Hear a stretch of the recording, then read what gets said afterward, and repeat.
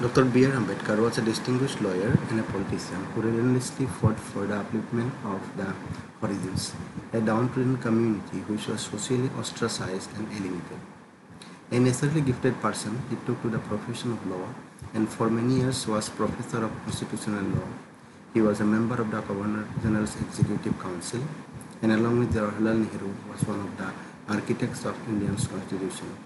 His best-known books are Thoughts on Pakistan, Ranade, Kandi and Jinnah, Emancipation of the Untouchables, and Thoughts on Linguistic States.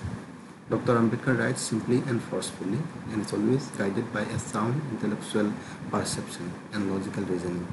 In the present essay, he extols sincerity as one of the hallmarks of a great man and fortifies his arguments by quoting Carlyle and Lord Salisbury.